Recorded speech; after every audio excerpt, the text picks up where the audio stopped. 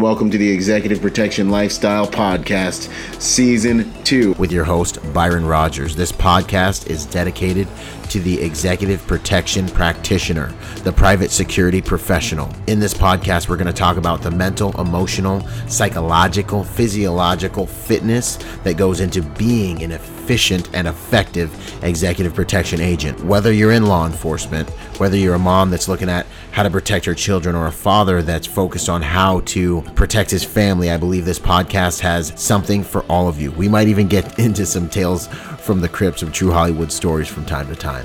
I'm doing this podcast because I feel the reality of this job is simple. If you really want to be good at executive protection, it's more than just a job. It really is a lifestyle. And those of you who've been in the game for any serious amount of time, you already know what I'm saying is true. So if that sounds interesting to you, enjoy the show. Out.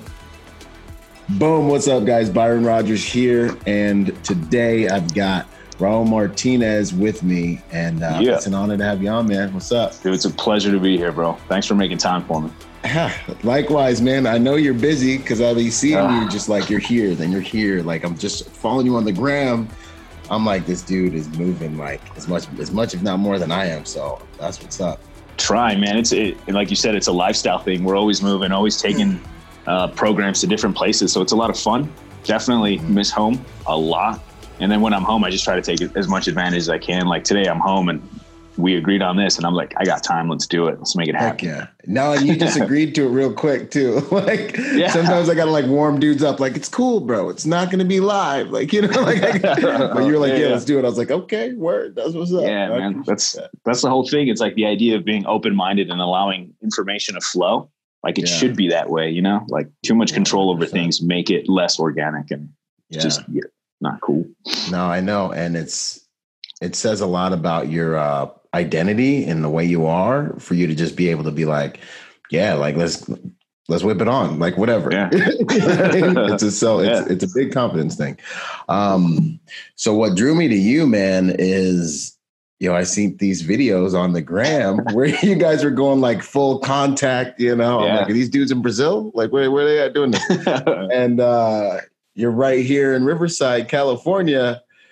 And I was like, this has got to happen. So I got to catch up with you guys at one of those courses. Then obviously I started following you and reading your content. And I was like, this guy's got some thoughts. I really want to try to get out to the game, for protectors and for regardless of vocation, regardless of background, man. So that's really what started this convo for me. Awesome, man. Yeah, it's funny that you mentioned the Brazil thing because as soon as I started posting these videos, and it's nothing new, right? There's a lot of dudes doing this in the space. There's a lot of great guys doing it with great programs, and they've been out for a while. I just wanted to bring our program out. And our program's just a little more vicious. And I don't mean vicious like in a bad way, like you're going to come and get hurt, but you're going to get some nicks and bruises. And the guys, the feedback from the people in the class, dude, afterwards, they're like, dude, I want to join a gym. I want to fight. It reinvigorates their purpose. Yes. And that's the idea. Like, I'm not trying to come and change the game with my program. Right. And it's a program that was compiled from a bunch of different other people's stuff. It's like there's nothing new to fighting. We've been fighting since mankind met another dude and was like, well, I want to see who's stronger. Right. Yeah. So it's like, there's nothing new under the sun. It's just like shooting. There's nothing new. Tactics may change depending on the environments we find ourselves in. But there's nothing new about fighting. It's just putting together a program that's a lot of fun and it gives people the experience and it lets them know where they need to be and what they should be doing to get better. And that's what these dudes say. So now I have guys hit me up and they're like, I want to take your course again, but I'm going to go do BJJ at this gym, or I'm going to go do boxing at this gym. And I'm like, that was the goal, to get training, dude. Yeah, that's always the goal. And that's the main thing. I got dudes hitting me up like, yo, I'm going to buy one of these guns or I'm going to hit this other gun. I'm like, bro, rookies purchase hardware. You need to invest in your software, bro. And that's really how you start to win this game. And the other thing, when you were talking, I feel like your training helps people understand that they're not so fragile. And that's like huge in today's world where like everybody's trying to be PC and I want to hurt your feelings. You know what I mean? Like it's so bad. God bless them. God bless them. But it's so valuable to know, like, you can get punched in the face and you'll be okay. Like someone can slam you on the floor, like time to scrap, and that's in terms of being a protector. It's like ridiculously valuable, you know? Like you should experience those things, and the confidence of experiencing it in training with dudes that are your boys. Like a lot of these cops, they're fighting. So we did a SWAT team not too long ago, and it was all team dudes, and they were fighting themselves. And it's like, you're never going to meet an opponent as strong as the strongest dude on your team. Like big jack dude, just like manhandling everybody. Healthy, like if you dealt with him, dude. Like some crackhead. And I don't mean to insult crackheads because now we have to be super sensitive. Like God bless the crackhead. God bless them. It's like they're not going to come at you. If they come at you, they're going to be jacked up and juiced, but it's not going to last as long. They're not going to be as strong. They're frail already because their bodies aren't strong. They're not healthy. Like, don't be afraid of them. Smash and go. And that's just the way it needs to be, man. But the experiences these guys get, it makes it a better team. Like I got feedback from the team sergeant. He was like, hey, these guys are thrilled. They've been training together. They've been running drills together, things we haven't been doing lately because everybody wants to just shoot. So now everyone's excited about hand-to-hand stuff. And that's the purpose, man. It's just getting people doing it. Dude, but Charneski fight team, do you follow that dude? Nah, Luis? I got him. He's one of the Brazilian dudes that everyone's like, hey, man, I think I do follow him. This dude. Yeah. I was trying to get him on last year, actually. And we like DM'd and then, like it just got, I'm going to have to chase him down again. So I've been chatting with him and I want to bring him up here. And he's like, I have a spot for you in Brazil, man. So I have a fight coming up for April. And just another MMA fight, just doing it for fun. I'm not trying to go to the UFC. I'm just doing it because it's fun, man. It's a lot of fun. And it's really safe. No matter what anybody says, you're in a cage with another dude. Yeah, he wants to whoop your ass. You want to whoop his ass. You want to win. Yeah. But at the end of the fight, you shake hands and there's a ref in there and they'll stop the fight if anything gets carried away. So it's safer than street fighting. You know what I mean? That's true. You just need more skill. Yeah. So it's, in talking to him, he's down to come up. I might go to Brazil. They're just a great exchange of content. He speaks Spanish, so it was easy for me to communicate with him. Yeah. I thought he only spoke Portuguese, but it turns out he speaks Spanish. I was like, well, I speak Spanish. So now we have that bridge that we can cross together, and it should be a good time, man. I think you'd have a great time talking to him too. Heck yeah. No, he's an intense individual. Like you can see like fire in his eyes and stuff. Yeah. Like his speeches, they're in Portuguese, right? Have you heard some of them? And he's like yelling at them and I'm pumped. And I don't even know what he's saying. Exactly. You still feel it.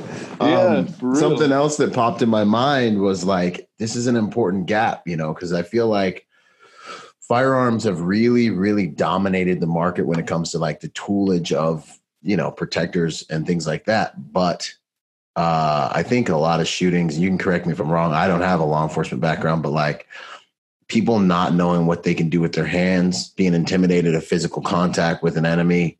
Man, I think that might have a lot to do with people getting scared and shooting people when it comes to like anything, law enforcement related, even civilian related. Like you could just choke the dude out, but if you don't know what to do and you perceive it as a life-threatening situation, your force options are limited, man. So like getting people used to getting punched in the face and rolling around, I think what you're doing is good in that respect. Dude, you're absolutely spot on that. You don't even have to wonder beyond that. And I think you knew that that's what it is. Guys get scared. They're not trained enough and it's their own fault. You take on a profession like ours, or I'm not a cop anymore, but when I was, I made sure that I was training in law enforcement or I was training in combatives. I was training firearms, like as a last resort. Yeah, like, I don't want to smoke, dudes. Like killing people isn't fun. Like people think this is that's not the goal, man. Like, and I'm not soft in any way where I'm like, we can reform people, but the end goal isn't to take human lives. Like that's not the end goal, especially in a law enforcement. I get it on the military side. Hey, we're going to another country doing different shit. That's different. Here in America, you're dealing with Americans, so you have to treat people well. And people, you don't. If guys lose sight of that. And that's a whole nother rant on law enforcement. There's a whole nother podcast. Professionalism. Like law enforcement professionalism is like the design of law enforcement was to just be a presence and not be so damn interactive.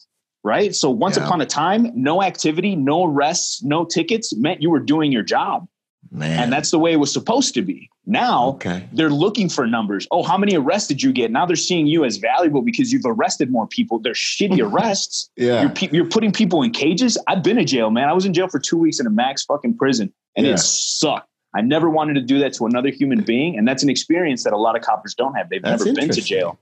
So they don't know what it feels like to have your freedom stripped from you and everybody else is in charge of you. And you're just this little fucking animal in a cage, dude. Sitting around. It's rough. Trying to be cool. Whole law enforcement, you're absolutely right, man. If guys were trained better, they would be less likely to shoot people because they know that they can control them physically.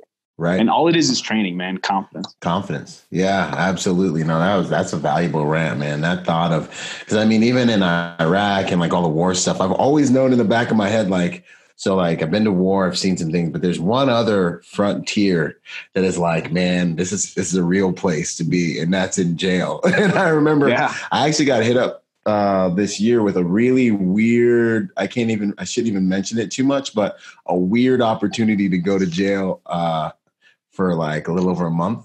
And I couldn't take it because I had clients and crazy things going on. But we'll see if maybe it comes back around, and I'm going to do it if I can. Dude. Because it grow you up, man. This stuff will grow you up. It's wild in there. That's what's up. Okay, so rabbit hole. Raul, what my opening questions, the usual ones, man. Who are you at your core? So why I wrote it down, I don't know why I wrote it down, because I know I went over this, but no, it's good, because sometimes that question just sneaks up on people. Yeah. And so I want to be selfish and be like, oh, it's all about me promoting this and that. And honestly, I just want to share what I've learned.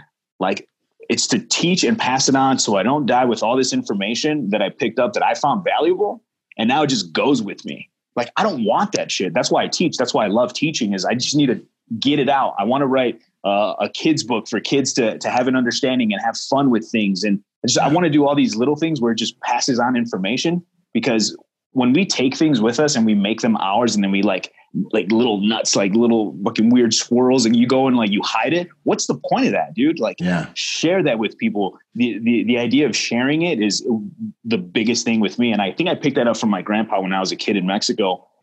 He would show me everything. I wouldn't even ask questions. He'd be like, you see that tree? That tree produces this. It does that. I'm like, whoa, that's awesome. I want to pass that on. Like, to just share information openly. And I think that's who I am. I want to be able to pass on everything that I know and make it just accessible to everybody so they can use it. Easy as that, man. So you're a teacher, man. Yeah, that's what's up. That's funny. My orientation to teachers caused me to really not want to look at myself as a teacher. You know what I'm saying? Of some type, you know, like. But as I've gotten older through the years, it's just like, dude, what are you doing? You're teaching and and you're instructing, and you're trying to pass on knowledge. I think there's something really righteous about trying to pass on knowledge, man. So that's awesome. Well, you're teaching even when you're with your clients, I'm sure. When you're debriefing them on, route planning or advanced route planning or anything that you're doing, you're essentially teaching them just by briefing them. So then they now have the same insight that you have, that you took the time out to do this mission plan.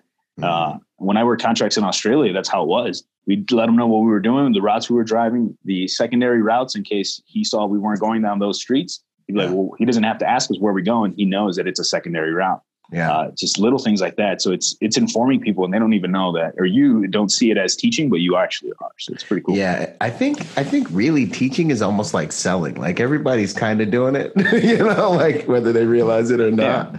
But man, it's a valuable thing. We need it, but some people just got to learn on their own. God bless them.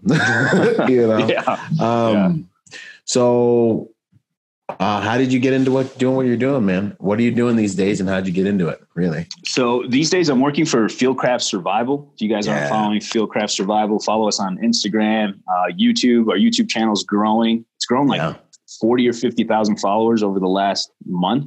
So it's growing really quickly. So Fieldcraft Survival, I met them a year ago. So I've been on with the company for a year now. And it just fell into place. So this is kind of how I landed here. I was a deputy here in Arizona, met these guys, and they were going through a change and they needed an instructor. I came on board.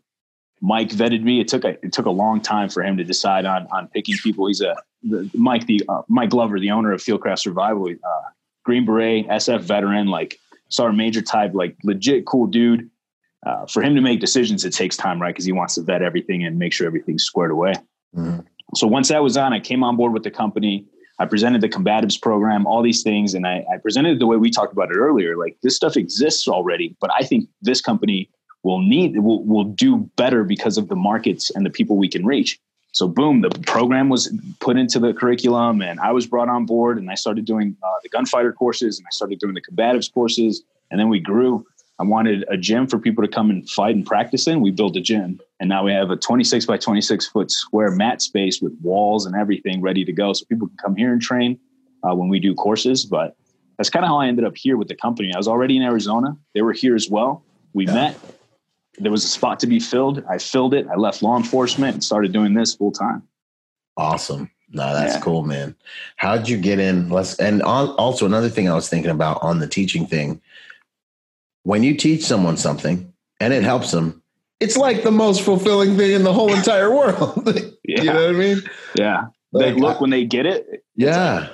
My job's done. Right. And then you get the feedback like, hey, dude, like I use this in the field. Like I'm doing this training day product right now. And I'm just giving everyone all the knowledge I have about the executive protection industry and how to market yourself. And I'm getting feedback. Guys are like, yo, I'm taking my game to the next level. I got this interview coming. I'm doing all these things. And I'm like, dude, because I ain't never been like the most stellariest guy in the world, so to be able to contribute, just to contribute is an honor. You know what I mean? For sure. Man, that's amazing. So with Fieldcraft, you guys are basically, you've come up with your own kind of your programs. You've got a facility down there at AZ. You're one of their, you're the kind of, I started following the gentleman you were just talking to before you, but I don't know, your content's been awesome. So I've been like watching you guys get after it. So that's awesome, man. And your ethos is something like you guys are trying to create prepared civilians, essentially, correct? Yeah. Mm-hmm. That's awesome. The main goal. And that's that's almost like the motto of the company is just preparedness. So anything from Mike likes to get into all those things like survival kits, what to pack in your go bag, what to pack in your vehicle as an extension of your go bag, as an extension to your house, like all these things. He's all about preparedness and medical stuff. And we do it all here in the company. We all cross train. Everything that we talk about, we cross train and learn to do. Yeah. And then that way, when we deal with people, we can give them actual practical information instead of just theory and hopes, So civilian preparedness, I think now that's huge. That's bigger than ever because I don't know, man, now that we got more human threat situations blowing up and we got more, more and more active shooter, active killer, active driver, run people over, looming disaster. It's interesting because some studies say that we're actually safer. There's less violent crimes happening, like the FBI crime studies I was looking at last year. I was doing my final papers to get out of college. I was like, what? Like the 80s, there was more gun violence actually. But we're more connected now, so we're more aware of it. Something happens, we all see it. I think that's what it is, man. I think we probably are in a safer realm. What it is now is there's just so much data and the access to information. So it just seems, you're spot on with that. I think it just seems like there's more violence because it's just more, it's perpetuated more. And it's definitely, it's an emotionally driven or charged environment. So people are like, and that's one of my, one of the things I'll talk about later, but one of the things for me is to sit and analyze my emotions before I respond to anything. Oh, now we're talking about some good stuff. Yeah. Right? That's everything, man. When I look at news articles or I look at sensational media stuff, shootings here, people getting run over there, I stop, I think, I process the information, and then I'm like, all right, what do I have to say about this without the emotional attachment? So what I like to do is I'll teach people to respond more than react. Yes. So a response is like a well thought out idea based on what you're feeling and what's happening versus a reaction, which is like knee jerk and you just say or spew out something. So it's better to respond than it is to react, I think. Yes. We're talking about EQ now, that emotional intelligence quotient. Man. For sure. If you guys want to go to the next level with anything, with everything, literally everything, you can have a high IQ, you can be smart as heck. You'll find yourself in a place with other smart people. And then what will determine what happens is the emotional intelligence. It is the most important thing. For sure. I'd have to agree with you 100%. That respond rather than react is huge, man. And it'll bring so many positive things into your life and cause you to not make so many freaking detrimental decisions. It's pretty awesome. Absolutely, man. It's crazy. But on that prepared civilian tip still, man, I think people are starting to realize that law enforcement is fantastic, but they're probably not going to get there. You know what I mean? Like they're not going to be in your house when something happens. They're not going to be in your sanctuary when someone pulls a sawed-off shotgun like they did last month. You know, they're not going to be like, they might be, but I think people are starting to realize that personal protection is an individual problem, like it's an individual responsibility. Yeah. Food, water, shelter, and protection. Yeah. That's a big one, man. And to be honest, people don't see it and they don't care. It's weird. It's really, because it's so important, right? It's like, what are you doing? I had this conversation with a kid it's in one of my posts, and the guy was like, I signed my life away. I'm in debt because of it. And I thought he joined the military, but he had signed up for college. So now he has debt for college. And I get it. And then I was like, we need to worry about real things, like what happens when the garbage man stops coming and nobody's picking up trash. Right. People will beat the shit out of each other for you putting your trash bag on their property. Like, I guarantee it. I've seen it in third world countries. Yeah, I was about to say, I've seen that. Yeah. So now imagine on a giant scale, no more garbage pickup, no running water. And he's like, oh, I never thought of that. And I'm like, you're busy thinking about money and debt being a problem. Like, the small, like everyday things, man, those are the things people should start at least learning how to do. I'm not saying go into like this crazy realm of like that TV show Doomsday Preppers. Like, don't go into that realm. Being a prepper isn't always a bad thing. You're just prepared. It's simple. But just don't know that you should have skills that we've gotten lazy with because tools and technology. But there's still things you should need to know, like how to start a fire, how to collect water, how to bury your poop when you take poops outside, you know, like these are little things. So y'all don't get diseases and die. Yeah, like, come on. And then don't poop near where you live, and don't where you near your water source. Like, little things. Yep. People, it's escaped them because of the luxuries and comforts that we have, which I get it. It's cool. I like being comfortable. Everybody likes it. But you have to have those skills, man. Yeah, dude. And one last little piece of that rabbit hole. Black Friday, bro. Black Friday totally is like a glimpse of like Armageddon for me. Like, absolutely. I'll be like low key reposting and watching these Black Friday videos, and I'm like, when whatever happens, if it ever happens, this place is gonna be mayhem. Like, yeah. Man, and people are going to take shit that is so irrelevant. They're going to be stealing those giant screen TVs, and there's no more electrical power. Yeah, like what's the point? At first, they're going to do that, and then they're all going to like be getting in fights over like baby wipes and stuff. They're going to go right back into like Best Buy that has like some baby wipes on the way out that no one thought about, and they're going to be brawling over that. You know what I mean? Yeah. Anyway, man. Okay, man. What? Let's see here. Yeah, what would you say is your mission, man? So the mission is just quality training, dude. There's a lot of guys, and there's just a lot of people in the space, and more power to them. And I hope that people do their research on how to better find who suits them. Mm-hmm. So narrow it back to that before I get into that other little rant. So if the mission is to just be genuine and provide the best that I can, man. Like, our programs we don't just put them out for fun or for financial gain. About half of the classes we do for law enforcement are free. We do a lot to give back, but the mission statement is just to keep people informed and prepared, man. And the emotional intelligence stuff, I think we're going to start digging a little more into that. We do a lot of the cool combative stuff. We teach people how to fight. We teach people how to shoot. But the emotional intelligence is valuable, but it's a hard sell. People want to buy cool stuff. They don't want to buy emotional intelligence. They don't want to train in those things. But I think coming from guys like you and myself and other people in the industry, if we talk about it, it'll become a thing. Mm-hmm. And maybe that mission will grow. So yeah, no, I'm totally with you on the soft skills, the soft skills stuff. So with this last Protector Symposium I did, so I had a live event November, Protector Symposium, about 250 protectors in one room. And I'm sitting here thinking about like, how am I going to get this to go off? Like, like there's a bunch of cool guy instructors I could have, but then I'm going to have a class of like 20 people, 25 people if I'm like pushing it. So I'm like, how can I reach the most people? And what skills are really the most important for protectors to really have an idea of? And I'm like, yo, profiling, hard targeting.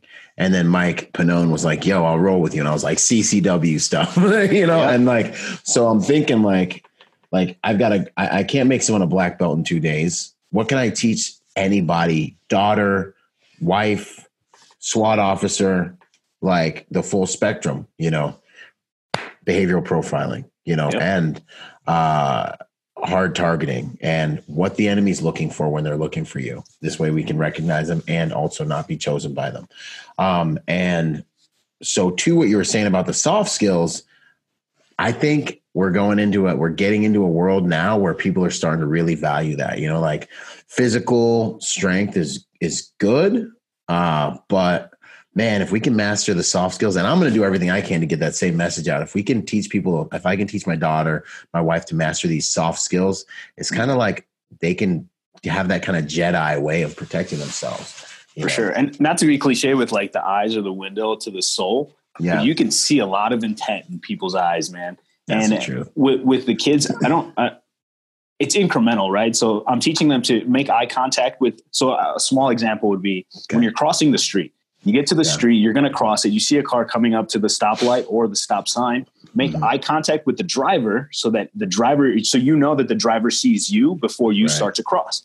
Right. As simple as that is, it's a very basic skill. But now you're learning to make eye contact and read people without it being too overt or like, who are you? What are you doing? Or try to like mean mug people. It's just common courtesies that have now become friction. And it's just that. It's just making eye contact. Okay, they see that I'm here. Now I'm going to cross. Now they can make decisions based on their environment and other humans, because humans are unpredictable, but we have predictable tendencies. Right. So, yeah. Nah, I dig that, man. That's it's the little things like that for sure go far. That's why I really don't wear sunglasses a lot when I'm doing EP work, just because I can communicate so much with my eyes. If someone's intimidated or uncomfortable, I can literally chill them out with like a smile, like, how you doing? What's up? Hey, excuse me. Like I can communicate with my eyes, and like, it's one of the things I teach my guys, man. Just like be friendly, be approachable, have a presence. You naturally have a presence. You know what I mean? Yeah. But those little things, man, that's huge. That's actually cool, man. You're one of the first guys I've heard on the EP world or out of the EP world that would roll without sunglasses. You know what I mean? Just because of that. And it's like, it's such a great point. You can diffuse so much just by looking at somebody and cracking a smile, and it's boom, done. Yeah. Respectful greeting. Yeah. Sure. Like common courtesies, right? Yeah, no, it's amazing. It was one of the biggest culture shocks I had when I came to SoCal, man, is like, no one says good morning, hello. And I'm like, hey, and I'm like, hi. And everyone's just like, and I was just like, you guys suck. But yeah, man, no, the eyes, that's one of my, because it's already a stressful thing. I walk in, I'm bigger than most of the people there. They're like, what's this dude doing here? I don't want my principal to realize that people are starting to like, be like, what's going on? You know what I mean? Because now you're starting to skyline things. So I do use a lot of that common courtesy, smiles, eye contact to de-escalate, just to bring the whole environment down. Yeah. Even common little things like sir, ma'am, and good mornings and good afternoons, like that changes the tone for a room. Bearded little Mexican dude walks in. I'm kind of stout. I'm not a tall guy, but I'll walk in and it's like, who's that guy? And then, good afternoon, ma'am. How are you? And then she's like, oh, everything changes. She's happy. Everybody else is happy because she's happy. And she's like the main one in whatever room you may be in. Like it's that simple, but I think it's a skill that's being left behind. Right. And it's probably your most valuable skill for controlling an environment subversively and de-escalating an environment, because then the way I explain it is you're having relationships with people all the time, these little micro relationships. You're gaining relationship capital with them as you're being respectful. Maybe you get a door. Hey, morning, ma'am. How you doing? Now when you have to ask this person, like, excuse us, you mind if we just slide through? Or excuse me, pardon me. You have to give them a command. Especially if you don't have a badge, now you have some relationship equity to work with. Exactly. And you guys are on positive terms. It turns out to be real valuable. Or if an emergency happens and you need to start like, you call 911. Boom, you're in good standing with that trash, man. I dig it. Yeah, that shit should translate to law enforcement too, other than just the badge itself. Like, dude, the badge isn't necessarily an authority hall pass. Leverage. You know what I mean? Or leverage. Like, it's really just saying that the state has approved you to do this job, now do it fucking right. You know what I mean? Yeah. So And I see it in a lot of law dogs, and it's unfortunate. When I was teaching at the Chicago Police Academy, it was cool to have a little bit of influence on those guys. Yeah. And try to tell them that, like, dude, it's about the people. It's not about the agency. The agency will replace you, and there's 100 dudes trying to take your job right now, and they can get it. So don't be an idiot. Treat people well, and people are who matter most in that job and in your job as well. Real talk. No, that's good stuff. And the last thing I'll say on that, the presence piece. You have the presence. You know what I mean? It has nothing to do with being big and like jacked and like tough or whatever. Like it's it's hard to articulate, but just being who you are, people can look at you and they can tell like, okay, dude's been around the block, dude can handle himself. You know what I mean? Like it's like an organic thing. And I feel like a lot of dudes try to artificially like leverage that when they go into environments, and it's like ultra problematic where when you're genuinely, well, for lack of better words, say a tough guy, you can genuinely be a nice guy, and it like has an even more compounding effect. Yeah, it's like an unspoken agreement, right? Yeah, you know, for sure. No, that's good. Yeah, when you don't force it, people will try to butt heads with you, but when it's natural, it's just everyone agrees to it, not even knowing they're agreeing to it. Yeah. Right. And so for all y'all listening, become a genuine, capable, strong human.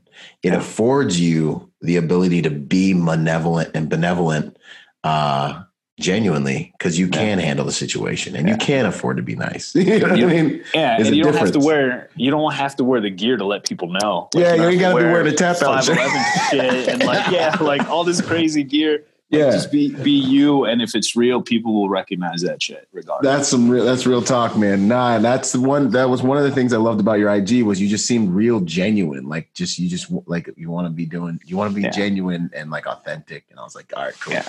And I'll be completely honest, man. It wasn't always the case. Like I always wanted to be. So as a kid, it was weird growing up in Chicago, street life, kind of a hoodlum, getting in trouble, getting arrested. Apparently. Yeah. And then joining the military and coming back and getting onto the police department, which I had no desire to be a cop. It just kind of happened. I was in a contract in Australia and I get a phone call from the department and they're like, hey, your application's been submitted. It's approved. Come take the polygraph, come take the fitness test, and you're going to be in the next class. I was like, what are you talking about? I was dating somebody who was a law enforcement officer, and she submitted all the information for me. I didn't even know. Yeah. Awesome. So it worked out. It worked out with me being a cop and so on. But the genuine thing came one day. I was sitting there and I was like, you know what? I'm tired of how much bullshit there is out there. Yeah. I'm just going to be me. And if people dig it, awesome. If they don't, I wish you well. I'm not going to fight you. I'm not going to chase you down. I'm not worried about what you're doing. I don't see other instructors as competition. It's just dudes doing them, and I'm doing what I'm doing with our company, and just that's what it is, man. It's a lot easier to live and sleep that way. I sleep like a baby every night. Mm-hmm. I don't have to worry about egos or other people's bullshit. Yeah, like I really don't care. Yeah. If you're doing good stuff, more power to you. I'll support you, even if you are or even if you're another company that may seem like competition. You aren't me, and I'm not you. We're never going to teach the same shit the same way. So what does it matter? Yeah. It's that inclusive mentality. Nah, I dig that. We all have our journey, we all have to go through our so also tactical background real quick, man. What's your background like? Yeah. I know they're wondering. We've been like talking and skipping around. I know they're wondering. So originally, like I said, grew up in Chicago, and Chicago is known for guns and activity beyond the normal of what's normal for cities, right? Definitely so true. Even as a kid, when I talk now and I carry a small wheel gun with no holster, like holsters are a luxury, man. I don't know a lot of street dudes who carry holsters, but people carry holsters, and it's a thing. And I get it. It's better. It's more secure for sure. I'm not advocating no holster carry at all, but growing up, pistols, running around the streets, thugs everywhere. Like, it's just the way it was. It was a small community, Pilsen in Chicago. And that's what it was. Either you were going to be a firefighter, a cop, one of the local gangbangers, or you were going to be a mechanic. That was it. You didn't have very many options. Yeah. Like, that's all you knew. Yeah. And now I look back and I'm like, man, I could have been an engineer. I could have did all this. There's so much more stuff. Like, dude, the world is so big. But when you're in a small town or in a small part of a major city, and that's basically what you know through a 3-block radius. Yeah. So from there, grew up, did some stuff got me in trouble, a lot of money later, fixed my background so that I could join the military. Joined the military as 19 Delta. It's a Cav Scout. So it's like a reconnaissance team, small unit tactics, things like that. Did that for a few years. Yeah. Deployed from 2007 to 2009, came back from deployment. And it was like, I always tell the story, like it was like the John Rambo scene where he's like, there were no parades when I came home. That's awesome. I stayed a few months longer just because I didn't want to come home yet. So I ended up coming back. We get off the plane, get in a car, go to the barracks, hang out, wake up, right back to work. So there was no debriefs. There was no psych talks, nothing. It was just from one country doing work back to this country doing work. So there was a lot of emotional processing that helped me grow up really fast. Like, shit, well, I'm not there anymore. But I knew that I needed to make adjustments quickly. So I made them. It wasn't like I went through this like horrendous PTSD thing. Yeah, freaking out. It wasn't that bad because I knew already that I needed to shift gears. So get back, and then I get offered drill sergeant school. I'm like, dude, I love teaching already. I was teaching for the unit combatives already while I was in 07 to 09. In the deployment, we would fight and train. I was like, this is cool. I kind of like teaching. I can convey a message, and I just want to make it better. Yeah. So then drill sergeant school comes around, graduate, drill sergeant out. It was a lot of fun. Yelling at people. It was so much fun. Stressing fools out. Making people better, but we stress people out badly. Heck yeah. That's what's up. And it was good. It was a mix. Then I had a reclass. So not only was I a 19 Delta, both combat arms MOSs, from a 19 Delta to an 11 Bravo, and the infantry guys, and got to train and teach a lot of different people. And then I was like, you know what, I'm going to keep rolling with this. Ended up picking up a contract towards the end of my military career. So I exited the Army, and then I started contracting. I was immediately sent to Australia. That was my first home base contract. It was amazing. I'm in Sydney. My hotel, dude. It's overlooking the Opera House and the bay. So I'm like in a really nice spot. I know exactly where you're at. The food is amazing in Chinatown there. Oh, it was a walk away. It was like really close. Everything's really, man, it was a great experience being there. Yeah. Young. And then I had, what's that neighboring country that's right there? New Zealand Special Forces dude was on the team. Yeah. And then we had an SAS guy on the team. So all SF dudes guys. Were all just rolling around. Yeah. Doing cool shit, working out together. Taking over the world. Not leading any women, because women are terrible down there. Yeah. They're horrible. That's not a melting pot. Blonde hair. Every culture. Yeah. Right. Terrible. Every single real side note, when we stopped there for our meal, I remember them saying, they literally said, one of you is going to try and stay here. They're like, you will get caught. We are planning for it. Do not let it be you. My buddy next to me is like, who would do that? We're coming back from Iraq. That was the guy who tried to stay there. And I remember when they caught him and he came back on the shame all over him. And I see him later and he's like sweeping because he's getting punished. Yeah. And I'm like, what were you thinking, bro? He's just like, I couldn't leave, man. Yeah. I don't blame him. I couldn't leave. Oh, God bless you. You know who you are. Oh, man. Anyway, so you're chilling. You're in Aussie. Yeah. Suffering. And so that suffering, miserable, a miserable life there. All I remember is how expensive bananas were. For some reason, I went to buy bananas and it was like $13 a pound. They were like, we had to import these from a long way. Yeah. So what's cheap as can be there is Coca-Cola. It's like common price, American prices, but water and bananas were expensive because it's all import, right? And then fresh water is not a big thing there, so they have to import water. Wow, okay. All things you learned later when the team's like, hey, dude, your bill for your hotel was high. I was like, yeah, I ordered a ton of water. And they're like, yeah, no, water's expensive here. I was like, oh, whatever. Figure it out. They were like, drink Coca-Cola, it's cheap. I was like, I don't know. I don't want to die here. That and Vegemite is another. I didn't know Vegemite existed until Australia. Really? The client I was with was a huge Vegemite fan. I remember once taking a plane. So he took us all over the place. He took us into the Caribbean a lot. So he had a lot of work there. So we were in Jamaica, Barbados, back and forth. And I remember one time we were in Barbados and there's no Vegemite at any stores. So we flew a private jet. It was like the Dominican Republic's president had his jet just hanging out, and he was there visiting. And he's like, rent that fucking jet and go get us Vegemite. So we rented a jet to go get a thing of Vegemite, dude. I was real like, EP stories, right? G shit. Yeah. yeah. Hashtag real EP stuff right there. That's what it is, man. So funny. And yeah, people think it's like all this cool hardcore luxury. And though that stuff is in there, there's a bunch of these little things that make it memorable. Exactly, man. No, that's what's up, dude. So yeah, between Australia, Barbados, Jamaica, I had luxury contracts. There wasn't anything crazy like people think, but we did cool shit in cool places. So came back, joined the police department, not to cut you off, just to finish the whole tactical world and how I kind of came to be. And so I came back, I hit the police department, go through all that. And I get there, I go through probationary period, and they're like, hey man, we heard you knew how to do surveillance and you worked EP and you know how to do all this other stuff. There's a spot open on one of our narcotics teams. Sweet. I was like, yes, please put me on. Here's my resume. Here's this phone number.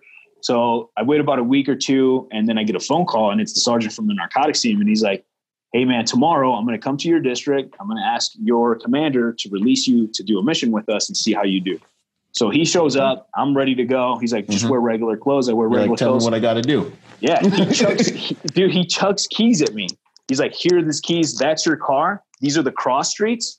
Go watch our guys, relay information. We'll do the takedown and we'll see what you're made of. That's it. That was the guidance, dude. So trial by fire, like nobody's business, right?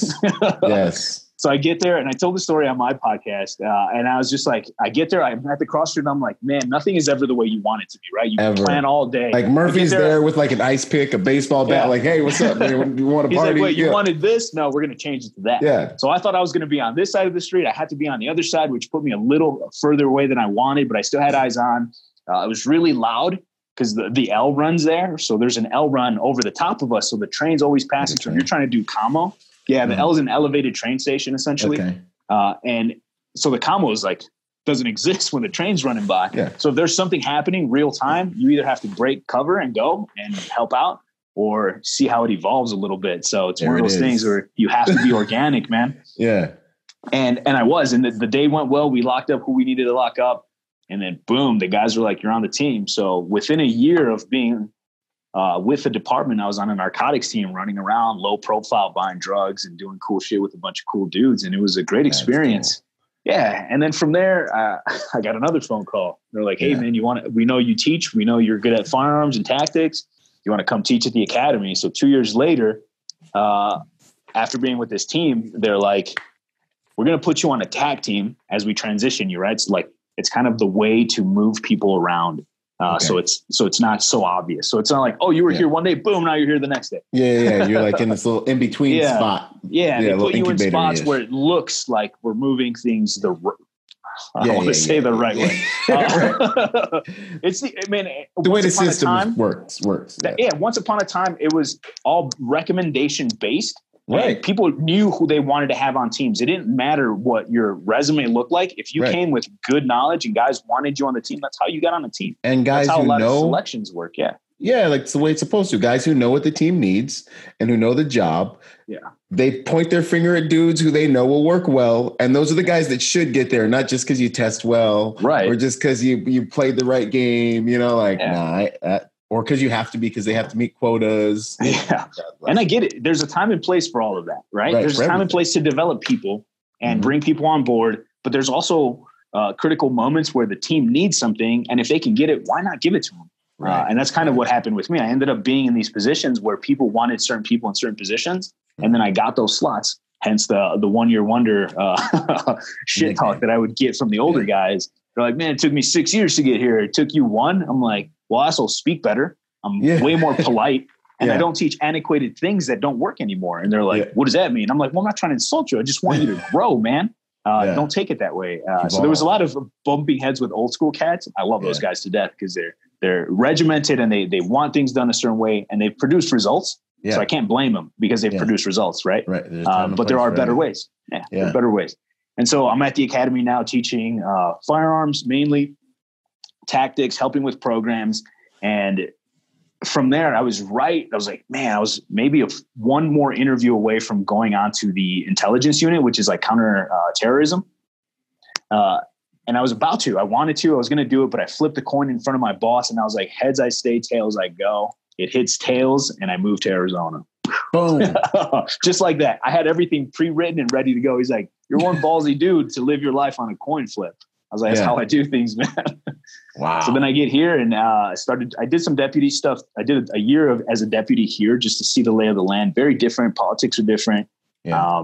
But yeah, law enforcement training, military training, all sorts of military schools, all sorts of law enforcement schools, every single NRA instructor certificate that exists, just because I figured it's a formality.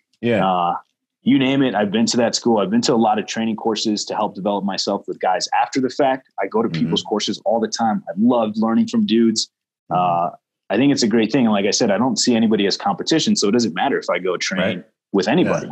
For me, it's just more work, man. Abundance mindset. I'm right there with you, man. And I can learn something from anybody. And that's my mission. You know, it's like, there's more than enough. Anyway, you said it already better than I'm. You said it, man. There's more than enough to go around, and everyone brings something unique to the game. Yeah. Like, we don't have a single cell that is the same in our entire 50 trillion some cell body. It's different. Yeah. You know. So I tell people too, is like, if you want to train, this is more like a caveat, I guess, but here we are, right? Yeah, right. If you want to train with an instructor and he's got no background, or you want to train with the most hardcore elite dude with the world's best training, it's your money. Yeah. You know, I tell the end user, it's your money, man. Train with whoever you want. Go to whoever you want to program. Like, I get it. It's good to source who's doing this, who's doing that. If you're a cop and you want cop training, find cop instructors, man. Right. It's going to help you. If you're a military dude, or you're going to be in the military and you want military training, go to military dudes or go to civilian dude. Whoever's got something that's calling to you, it's calling to you for a reason. Go check it out. It doesn't matter. You can make more money, but there's certain things that you can't get back. Right. So like time spent. Right. Yeah. Time and energy. These are the real resources, man. For sure. What would you, I'm glad I asked you that question. I was like, because you mentioned a few things about your background. I was like, they can probably piece it together. I was like, just see what's up. There's a lot of good stuff in that. And I mean, there's probably stuff I leave out, but it's, for me, honestly, it's not about what I did. It's about what I can do now. And that's kind of why I'm still fighting. And that's why I'm still training. And that's why I'm still doing all this shit, because you have to. Yes. I mean, I don't want to hurt anyone's feelings, but I will say in the public that I definitely judge, like when I see a guy who's still competing and still training and still fighting and still living that warrior ethos, they get more points. I can learn something from anybody, but when I look at people, I see their standards. So when I see their physical fitness isn't there, then I'm kind of like, I'm seeing some of your standards right now. You know what I mean? I'll learn the thing that you're good at from you. But you, as humans, we've got, I know a tree by its fruit. You know what I'm saying? I judge, but I don't condemn. I'm not the guy, but I can judge. That's an orange tree. You know what I'm saying? So, man, I really appreciate that one. I mean, like Mike Pannone, dude, comes out, competes, smokes us with one eye, gets done with the competition, you know, go have a sandwich. I'm like, you're just going to come out here with one eye and just, you know what I mean? Like, you want to smash, and just kill everybody. And then like, you know, go, anyway. So guys like that, that's respect, man. Yeah, for sure. I remember training with Mike Pannone. I think it was like 2011, 2010, something like that. I took one of his legit, 2-day courses. Like, he's forever. Great, man. Yeah, for real. Right. Cool dude, man. Really great guy. Yeah, man. He was at our symposium. But I saw that. Dude, he gets on platform, walks up to me. He's like, yo, check this out. He's like, I think I got it all right here. There's like 13 words, like bullet points on a cell phone. I'm like, Mike, I didn't say anything inside. I'm like, homie, you're going to be up here for 3.5 hours. Like, are you sure you're going to be good? In my head, I'm like thinking about ways I can like support him, and like help him if he runs out of content. Dude stood up there 3.5 hours, killed it, had an interactive conversation with the crowd. He goes, I don't use PowerPoint. If I want you to look up on the board, I'll put something up there. We're just going to have a conversation. Took the microphone and just killed it. I was like, this guy's got it inside of him. You know what I mean? Yeah, you're spot on, man. There's some that inside of people. There's some people that are just gifted. Mike Pannone is one of those guys. Mike Glover from our company at Fieldcraft, he's one of them. When we do speaking engagements at like these 511 stores or anywhere we do anything, I'm always like, so what's the plan? He's like, we'll see. And I'm like, all right. All right. So then we piggyback off of each other's information. I'll key into main points of his speaking points, and then I'll reinforce them with law enforcement stories or contracting stories, and just piggyback off of each other. And it's just this easy flow of information. And I think that's how it is when people are genuine and they actually have it. Inside of them. Yeah, they don't have to have pre-written things. Like this whole conversation, I have all this stuff written down because I wanted to be really prepared, but I've done it freestyle because it's just better. It is better, man.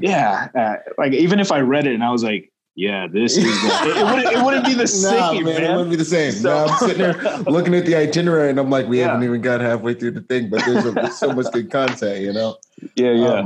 That's good, man. No, I agree with you 100%. It's got to be inside of you. I think that has to do with that whole kind of, I don't know. It's about who we're being, you know what I'm saying? And I think I might even title this thing authenticity, because that's what it really comes down to. Nice. What would you say about combat and athleticism? It's necessary, man. They need to be, well, depending on what you're doing, right? Athleticism should be there no matter what, right? Everyone should be some sort of athlete, right? Remember the old school gyms where it was like this 10-foot like monkey bar crazy thing you had to climb and you would fall off, but you had to get up there? Yeah. This was like what recess is all about. And some kid would stay up at the top and try to dominate everybody. He's like pushing everyone off. Yeah. Like, oh shit. Like you can die. But it didn't matter because you had to do it. Yeah. I think when that started to lose its way, people started to be less active or less competitive. But that athleticism needs to be there. How it relates to combat is performance, man. If you want to perform at a high level, you need to be at a high level. Your gear's not going to perform for you. Your gear doesn't walk without you. So if you can't walk with the gear, it's not going to do shit. So who cares about your gear? Like you should be able to perform standalone in a t-shirt and some fucking underwear and be the man. Get after it, right? Yeah. Like Heck yeah. It gets hot in here. We throw the sauna, or I call it the sauna, but it's really just a giant heater in the gym. Really? And it gets hot in here. Like it's like 95 degrees. You're dripping sweat. Mats are slippery, but we're going. You guys are doing like Bikram fighting, like hot room yoga, fitness fighting style. Gee, that just sounds man. But it helps with preventing injuries. There's a lot more science than just like making people miserable. You know what I mean? Because the muscles stay warmer longer. Even during breaks, the fighters are doing well. And it's miserable, man. It's just things that make you uncomfortable should be something that you're able to get over easily. Like as a human being, like you shouldn't have road rage because you should be able to manage your emotions because somebody cut you off because they're in a hurry. So other people's things shouldn't affect you that way. Right. And that comes from confidence. Things. Yeah. Like how external things affect people these days is rough. I think it comes from perspective too. Cause like I have the luxury of knowing and you have the luxury in the back of my head, you know, I hear a civilian is stressed out. I'm like, like I know what stress is. Like no one's bleeding out. Like there's no arterial bleeds. I got a shower this morning. You know what I'm saying? Like I'm not on like, you know, a weekend change without a shower. I'm not cold and wet right now. That one thing right there. Like, you know what I mean? Like life is good. And especially for vets, is like, if you can just never let that go and never forget that actual real misery, I think it gives you a backdrop to make the rest of life a lot easier, man. Yeah, for sure. Right. Man. So it's like true. A lot of people don't have the luxury of, you know, or a lifestyle, you know, me or you, we move towards pain. We move towards stress. We're constantly inoculating ourselves to stress. You know what I mean? Like, and so when stuff hits us outside in life, we're kind of like, oh, someone's in a rush. Whoa. You know, like, have a nice day. Like I'm finishing the conversation. We're even thinking about it, you know? Yeah. And I use this analogy a lot, the traffic analogy. Traffic, as mundane as people have made it, it's one of the coolest things that we can do where we're actually doing predictive analysis of people's behavior and you can't even see the person. You're just seeing a vehicle. So this vehicle's moving and you're like, well, he's going to cut that guy off. So I'm going to wait before I pass him. And you're not even saying any of this. All this is just calculating in your brain. Yeah. And people don't give that enough credit. Like if you would pay attention to traffic, you would actually be a better human and a better analyst of information if you just paid attention instead of dicking around on your phone or playing with the radio. Like watch people. And we're making these. Don't drown out something that's giving you lessons. Like, be better at it. To play a predictive game. I like to do this. I'll be driving and there's 4 cars and I'm like, all right, that car's going to cut, or not necessarily cut him off, but he's going to shift lanes and it'll be before the next 2 exits. I'm driving along, next 2 exits, boom, he shifts over. I'm like, got him. Just like that. These little things is like, I'm never going to meet that person. I don't even know what they look like. Yeah. And I just see their vehicle and how they're swerving a little bit, making indecisions. And then they finally make a decision. And I predicted it just because of those little behaviors. And it's the little things, man. The little things make life. Permeates the rest of your life, because then when you're out in life and you have that confidence about being able to predict human behavior, you're looking for these things. You're paying closer attention to these things. This is a remarkably valuable skill, not even in the protection game, in the life game, just living life. That's resurrection of dead time is what Robert Greene would call that, man. That's good stuff. One thing I noticed with all your some of the stuff on your Instagram, where there are these terms that I wanted you to kind of get into. But actually before that, could you give us a principle around protecting your firearm, defending your firearm? So if someone's going for your firearm. This is one of the things that I saw you guys training a lot. What would you say is like the primary consideration? Something like that's happening. So this one's tricky because how did you get there? How did you get to the point where somebody knows you have a gun and they're going for it? And what happened up until that moment where some dude's like, oh shit, I'm going to grab your piece. Yeah, I'm going to grab your gun. Yeah. And it's a little different for law enforcement because it's exposed, and no matter where they go, they're bringing a gun to the game. Right. Mm-hmm. So they need to be better trained on that, I think, but we're helping with that. So a lot of the idea there is, preemptive cues, like learn to make space and have space. So the biggest self-defense tip that I can give you for anything that I would give is go back to the easy things you were doing as a kid. When you were at one time the bully and you were pushing people, learn to push again. Pushing people makes a lot of space, man. And we want to learn like this cross thing. Like, why don't you just learn to push people? Yeah. Push to make space. Use a hand post. Like when you were a kid and you would touch somebody's forehead and you were like, you can't get past it. Learn to post on people. Now they can't close that space. Those are big things for me. And don't get committed to the gun itself. Commit to the person trying to get to the gun. And the only way that person's going to get your gun is with their hands. So if you can dominate the hands, a little bit of hand fighting, a little bit of hand control and movement, you make sure that they don't grab you or grab your gear. But the big one is, how did it get there, and what could you have done to stop them from getting there? But after that, annihilate the dude. Don't let him take your shit by holding on to your gun, and then control the individual. And that's what you have to do, man. At that point, they don't want your gun just to go sell it. You have to have it in you to end that situation. But I think I wrote something down that I didn't even say, but I think, let me find that principle defending. I think the 4th or 5th bullet on the black side under body. Yeah. I think that's kind of what I had in there, man, is like the little things, pushing, making space, and how did I get there? Because you can prevent a lot of bad stuff by just understanding your environment. Dude, totally. That's why I chose behavioral profiling in the symposium. And because I post a lot of real world violence on my IG, which has got me I'm scared it's going to get shut down. I got another notification this morning. We're going to shut you down if you don't cease and desist. I'm like, I have a couple hundred videos just out there. It's just, anyway, but I also have 4 different profiles, but I'm sitting here and I'm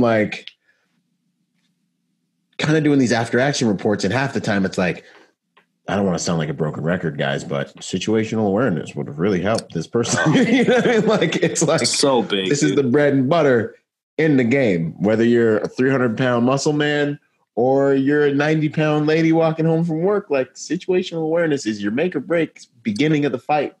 Yeah. Left to bang thing, Yeah. You need to know what is happening around you. And and again, it's not that you're beating a dead horse and people think that maybe we are. But what it is just understand the value of that. Right. You don't have to have 10 guns and 5 knives and tourniquets and all this shit if you understand situations as a whole. And seriously, I teach this a lot. I talk about understanding your equipment versus just getting good with gear. So if I understand how a tourniquet works and how it's built and constructed, I know how to manipulate it to my problem solving issue. So if I look at some legs that are pinned, I'm obviously not going to throw a loop over a pinned leg because I can't get through the limb. So, but if I know that just by looking at a tourniquet, looking at that, I can create a solution. So I like to teach people to create solutions instead of have something they can just throw at it. Like, don't have tools, have the solution by understanding the situation and understanding your equipment. Those two things, you can solve a lot of problems. A lot more. It's like principles versus tactics. Tactics is a narrow application. Principles of wide brush stroke. You can connect little tactics together and do some gangster stuff. You know what I'm saying? Hell yeah, for sure. That's what's up. I dig it. Fight to the draw. You guys, that was one of the things you mentioned in one of the training. What does that mean? So that applies to everyone that's carrying a gun. If you're going to draw that gun, you have to be confident that that's the moment to draw the gun. So just because I'm standing there and I'm going to sub-second draw and the dude is within a hand's reach and he can post on me or just off balance me or make me off balance, I'm going to lose what I've been training to be completely erect and perfectly straight when I draw and shoot. You know what I'm saying? Like you're going to be, it's not the time. So what I mean by learning to fight to the draw or earning the draw is, and it comes from a lot of other dudes who train similar programs, is you need to be able to fight another human being, whether it's grappling or striking, and gain control of the situation, which means gain control of the individual, and then assess whether or not it's time to draw your gun and use it. It's hard to articulate something when you've gained complete control of an individual and then you pulled your gun out and shot him. Like, how do you articulate that? You've already gained control. Still in fear for your life. Yeah. Why not make space and separate? It's just there's a lot of stuff that doesn't get trained well, and it's the emotional intelligence and it's the ability to fight. The two things, kind of like how we ended up being together.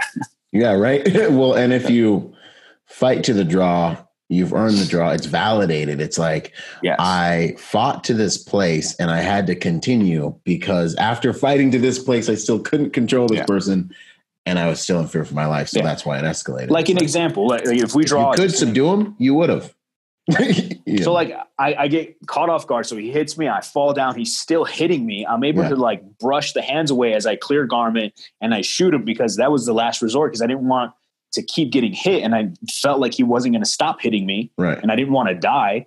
There's an articulation of fighting for your draw. You put something in between you and the person and you drew your gun and you did work. So that's what I mean by fighting for the draw, not necessarily just gain some control and then pull your gun out and shoot dudes. Like you still have to assess the situation. Yeah. And if you're one up, it's hard to articulate shooting people. Once you're in control, could just be murder at that point. But and it goes back to what you and I spoke about right in the beginning, where if law enforcement dudes were just trained a little bit better, and it's not, sometimes it's not their fault. Sometimes the agencies are just really soft agencies, and that's just how they do things. And sometimes these dudes need to go out and find some training.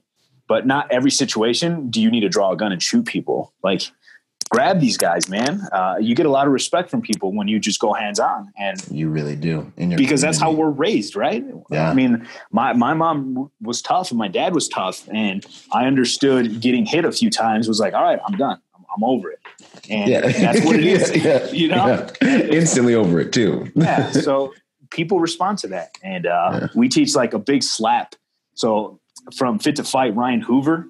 Do you know Ryan Hoover? He's the head guy over at Fit to Fight, and I learned a lot from those guys. I got my black belt in Krav Maga through them, so I don't even advertise that because it's just it's internal house training little things. Okay. So we teach a power slap, which is just, man, my mom used to slap underclap. You slap somebody, you put them in their place, dude. So we teach that as a way to protect not only your hand. From breaking your, like my hands are already shot. But like this hand is all, doesn't even sit straight like my other one from hitting. I got missing a knuckle. And So you know exactly what I'm saying. So if I can slap somebody and get the same effect, why not? And my hands are still good. And I can draw and grab stuff. But just shout out to those guys for keeping me in line with fighting and stuff. Okay. No, that's what's up. Black belt. I didn't even really know they did belts in that system, but so that's good to know. They do. It just depends on what federation. And then some dudes coin different things and whatever. Krav Maga is weird.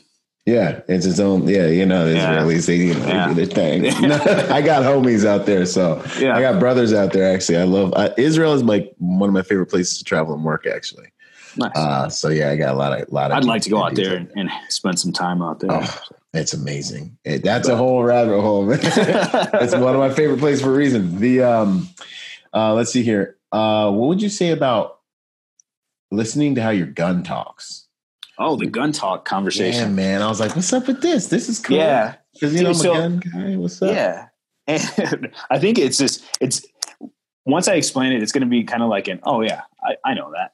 Everybody knows that. So when you're shooting your gun, it's talking to you, right? Mm. And that's how I see it. It's talking to you. It's letting you know that it's working. It's cycling. It's doing its thing. As soon as you go dry, it says something by not communicating, and essentially it's looking at you for more. It's looking at you for support, right? Yeah, chamber. You're like, oh. Yeah, it locks open. And you're like, hey, dude, feed me. Yeah. And I'm like, boom, here you go. Here's some more ammo. And then it talks again. When it's jammed, it's talking to you again, too. And when you look at it, it's like when so reading lips is a big deal, right? Or how you were saying you communicate with your eyes. Yeah. When I look at it, I can see that it's no longer telling me what I want it to tell me, which is I'm firing rounds. Yeah. Yeah. So now it's telling me something's in the way, something's wrong, something's broken, there's an issue, fix me. Mm-hmm. So what I mean by your gun talks to you or the gun talks is when it's not giving you the responses that you want, you need to be in tune with that to fix the little things. Awesome. And I simplify the way I do malfunctions clearings because it doesn't need to be complex. People complicate everything. Malfunctions clearing, everything. Yeah, you're absolutely Simplicity is the ultimate sophistication, man. Leonardo da Vinci. Man. I love that guy. Right. So I teach it the way I would teach somebody brand new. And I teach it to the most advanced TAC dudes, to the first person I teach that's ever held a gun. When you pick up a gun, you're going to clear it to make sure that it's safe to handle, right? So you pick up the gun, you open the chamber, you look in the gun is clear, and then you insert the magazine, you let the slide forward, now it's loaded, right? From knowing that it's clear to being loaded. So that's how I teach malfunctions. If your gun isn't working, lock it open, take the mag out, look at the gun, insert the mag, and your gun's ready to go again. It clears just about everything. You're going to clear everything that could be wrong gets cleared by just unloading and reloading the gun. It's that simple. I say it in the beginning of class. If there's an issue with your gun, just unload it and reload it. You don't have to do rack 3 times, do all this stuff. Yeah. You tap rack for initial stuff. And even tapping is one of those things. Why do people tap mags? There's debris inside, or it didn't seat well. Well, if you go through proper procedures, they told me to do it in boot camp, man. Yeah, exactly. And that shit came from Vietnam when there was mud in magazines where you had to break up the debris. We're not in Vietnam anymore. Everybody cleans their gear. It's good functioning equipment. We're not doing anything that dirty. Yeah, so not in this.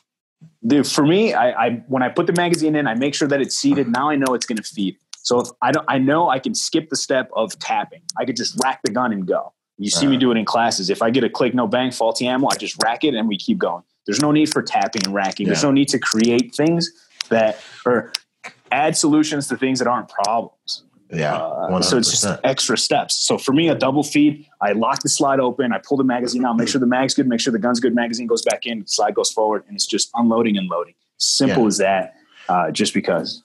No, I dig it. And honestly, after you fired about 5 or 6 rounds, for me, my gun's starting to talk to me. Like, it's like, yo, you're getting a little bit lower on ammo. A little bit lower on ammo. Got a little bit, you know what I mean? Like, so until it screams at you, like, until it's like, yo, fix this, and I'm like, I got 1 or 2 in there. Fix this, That's what's up. No, I dig that, man. It's that communication loop. Yeah, and I try to use that for people because people aren't inherently intimidated by dangerous things, right? So guns intimidate a lot of people. And if I can make it a common thing where it doesn't have this aura of mystique and complicatedness, we can make people better faster because we eliminate that part and now they're emotionally involved instead of emotionally scared.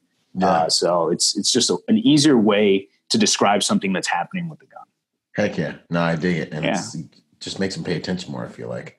Yeah. What would you say about the so we had this post a little while back and it came out of nowhere. I woke up one morning and this dude was doing 360 degree shooting in his like at a 360 degree range. And I didn't know what to think about it because I was like, well, I mean, it looks fast. And then I was like, I mean, you can't just do that. Like, I can't just do what he's doing. Like, he's been practicing this, and everyone had all these things to say. And I was like kind of impressed, but then I was like, is this dude safe? But then I was kind of like, I kind of want to know how to do that. You know what I'm saying? And I looked at all and I didn't even say, I should pull up my post, but I didn't say anything other than, who is this guy? Where is he? And like, what do we know about this guy? Like, find this guy. I want to talk to this guy. And everyone was like throwing mad salt underneath the thing. And I was like, just reading the comments, and then I saw your post on it. Yeah. I think you said something like he's still faster than everybody else. Everyone out here hating, this guy's still faster than you. I do things like that on purpose just to remind you that instead of spending time hating on motherfuckers, go train and be better. It's like you said earlier, you can't get time back. So you're all those 5, 10, 15 minutes, you're shit talking this dude, those could have been reps you worked to just be as equally as fast as that guy. And hey, man, I don't know where that guy is or what he does, but he's fast. And if that's his MO and that's how he handles business, bro, like, who am I to tell you how to live your life? You know what I mean? Right. I can respect that. I mean, shoot. I don't pay your bills. I don't put food on your table. Like, that's you, man. Live, bro. Live and do you. And I try not to throw hate on a lot of folks. And even my posts, when I do like law enforcement, like breakdown videos, I try to find videos where cops do good things and highlight the positive. There's enough pages out there just like smashing cops and talking shit. I'm like, well, if you guys really wanted to help, you'd put up a training course or fucking take some cop shooting or do something for them instead of just talking shit. Talking shit doesn't solve problems. No, it amplifies them really. Yeah. So I appreciated that when I saw that post. I was like, another real person just being honest, because that dude's fast. He's an issue. He is. Wherever he is. He'd be hard to deal with, man. Yeah, exactly. Yeah. Anyway, that was good stuff. So let's see. You mentioned at your courses, and I think I know why this is, camaraderie. Why do you think you said that, at your courses, you guys experience a lot of camaraderie? Why do you think that is? So it's by design. What we're trying to do is, look, I know that there's a lot of companies people can train with and you can spend your money with. And the design of what we're trying to do is to create and build this camaraderie, like you talked about, between the people in that class. And it's happened to the point where dude's like, oh man, I live a block away from you. I didn't know you shot guns. I didn't know you did that. And he's like, yeah, dude. He's like, we should hang out. And so now you're helping people build their own networks in areas that you're visiting.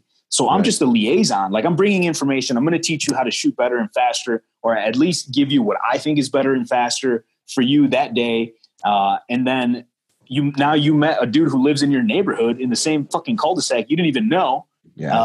Are in the class. So it builds that camaraderie, builds the teamwork. And what it does a lot of the time, it helps people take responsibility for themselves and others. And I'm like, I'm not going to be there when you're dealing with shit. You're going to be alone, or you're going to be with some random stranger. And if you guys can become friends quickly, you can handle situations together. That's 2-on-1, too easy. So the idea behind building the camaraderie, and I'll give you an example of what happened in a class once, but the idea is so that people can get to know each other. They're responsible for themselves and others, which it just makes the range safer for me 100%. Or my instructors, because I don't have to watch everybody, because now people are invested in each other and they're watching out for each other. Yeah. It's not just, they're just standing there waiting for drills and they don't give a shit about anybody else. They actually care when one person's doing something or another person's doing something. And I don't have to watch everybody, though I'm trying my best to watch everybody. Now I have extra eyes because people actually are invested in each other. I had this dude, Jack dude, in a class. He's an instructor from another company. He's in a class, and I kind of give that spiel about building camaraderie and teamwork and working together in ranges, especially our courses. And I was walking up to the line, and somebody, I think the guy drew his gun, and he shouldn't have, and he put it away. And the guy's like, "Hey man, just don't draw that unless we're doing drills." Yeah. And I'm walking up right when that's happening, and I look at him, and he looks at me, and he's like, "Hey man, my bad. I didn't mean to like jump in on your shit and like tell him what to do." And I was like, "Actually, I came over here to say thank you. Yeah, by all means, you're doing stuff to be proactive in a class, bringing unity and comfort to the whole platform. Yeah. And he's like, oh, and then he just kind of went about his business. And then at the end of class, he's like, dude, that's the first time that somebody told me that was cool. And that was something that they looked for. Usually I go to classes and people yell at us for getting involved in the instructor's role. I'm like, dude, my job is just to share information. Like, let's get better together and build this network. So now we build a network of people who are invested in each other. And Tactical Hive is a company that came out and did a review on our course out of Southern Cali. And the guy talks about it, Miles. He talks about that. And he's like, man, the camaraderie in this class, everybody's looking out for each other and people are invested. People know each other's names. We go out and eat afterwards and hang out. And I'm like, hey man, hit me up if you need anything. Like, hey, I'm here. If you want drills, like all this information doesn't belong to anybody. If you want it, hit me up and I'll send it to you. And here we go.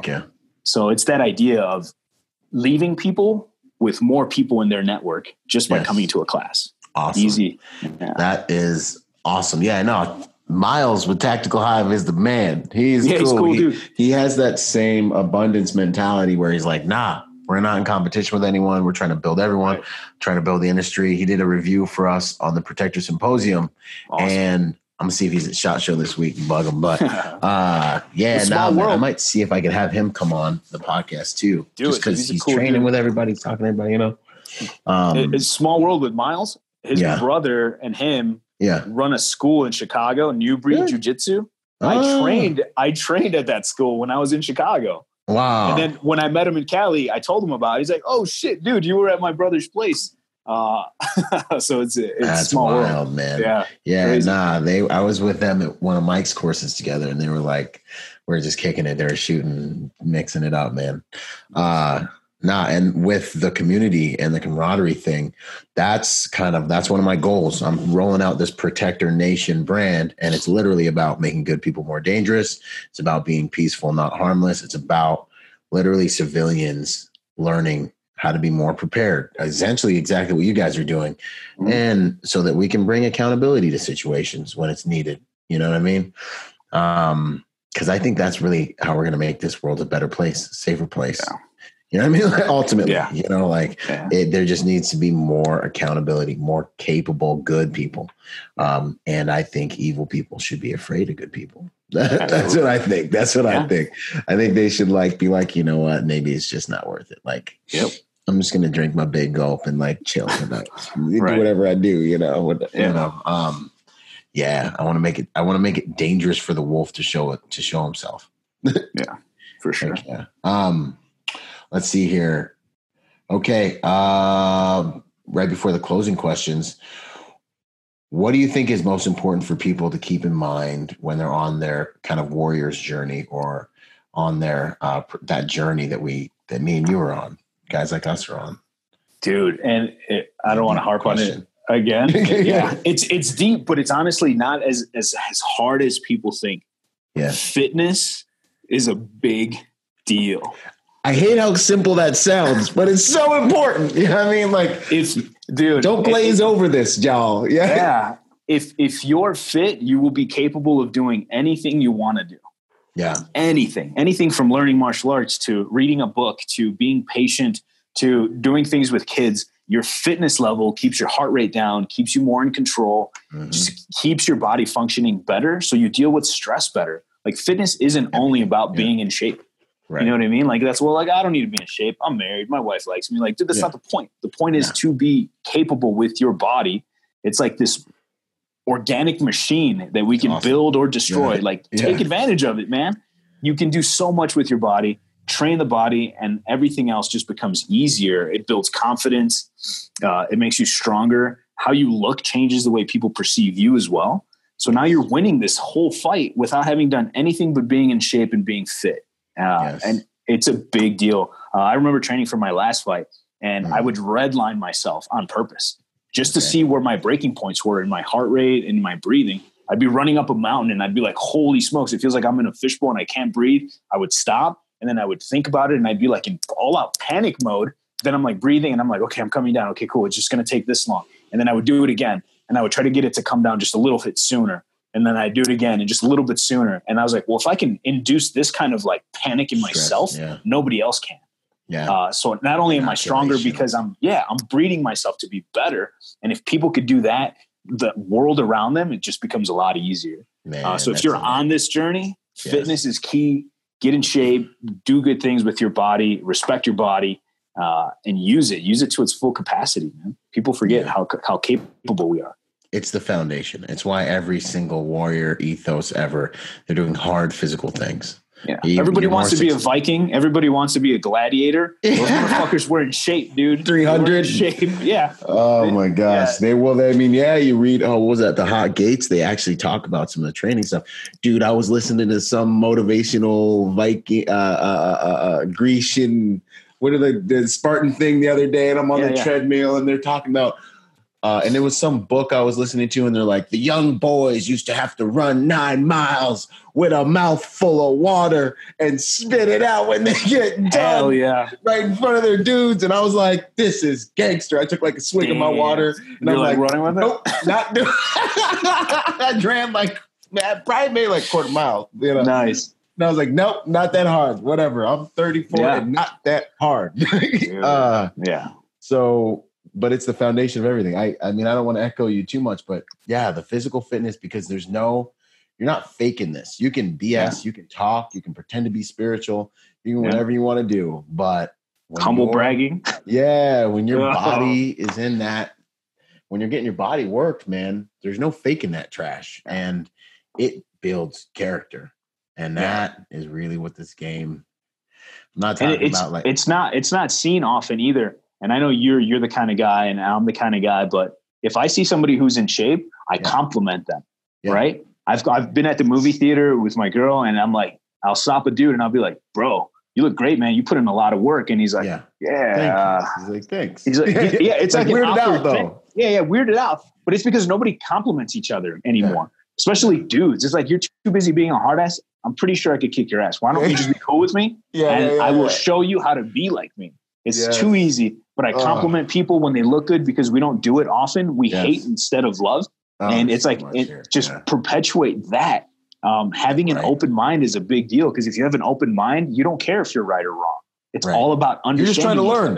You're just trying to get truth. That's it. It's not, I'm not even competing with you. I'm just seeking higher truth. Here's mine. Beat it. Destroy it. I'll be happy for having this conversation if you can destroy my truth. I'm not arguing with you. Like, dude. Yeah, man. No, that's real, man. Leading with respect in a world where nothing's sacred and no one's getting respect anymore. That was huge. Doors fly open. Guys don't see that anymore. Yeah, man. Like, there's so many things you said just there that were like ultra important, bro. I'm glad we're having this conversation so they can hear it from somebody else, man. Because that's the truth. That's good stuff, man. What's your favorite quote, mantra? Man, I have like two that I really dig, and one of them is kind of like the way you just said is like, there's more of this competition or hate in the world, and the quote is, they muddy the waters to make them seem deep.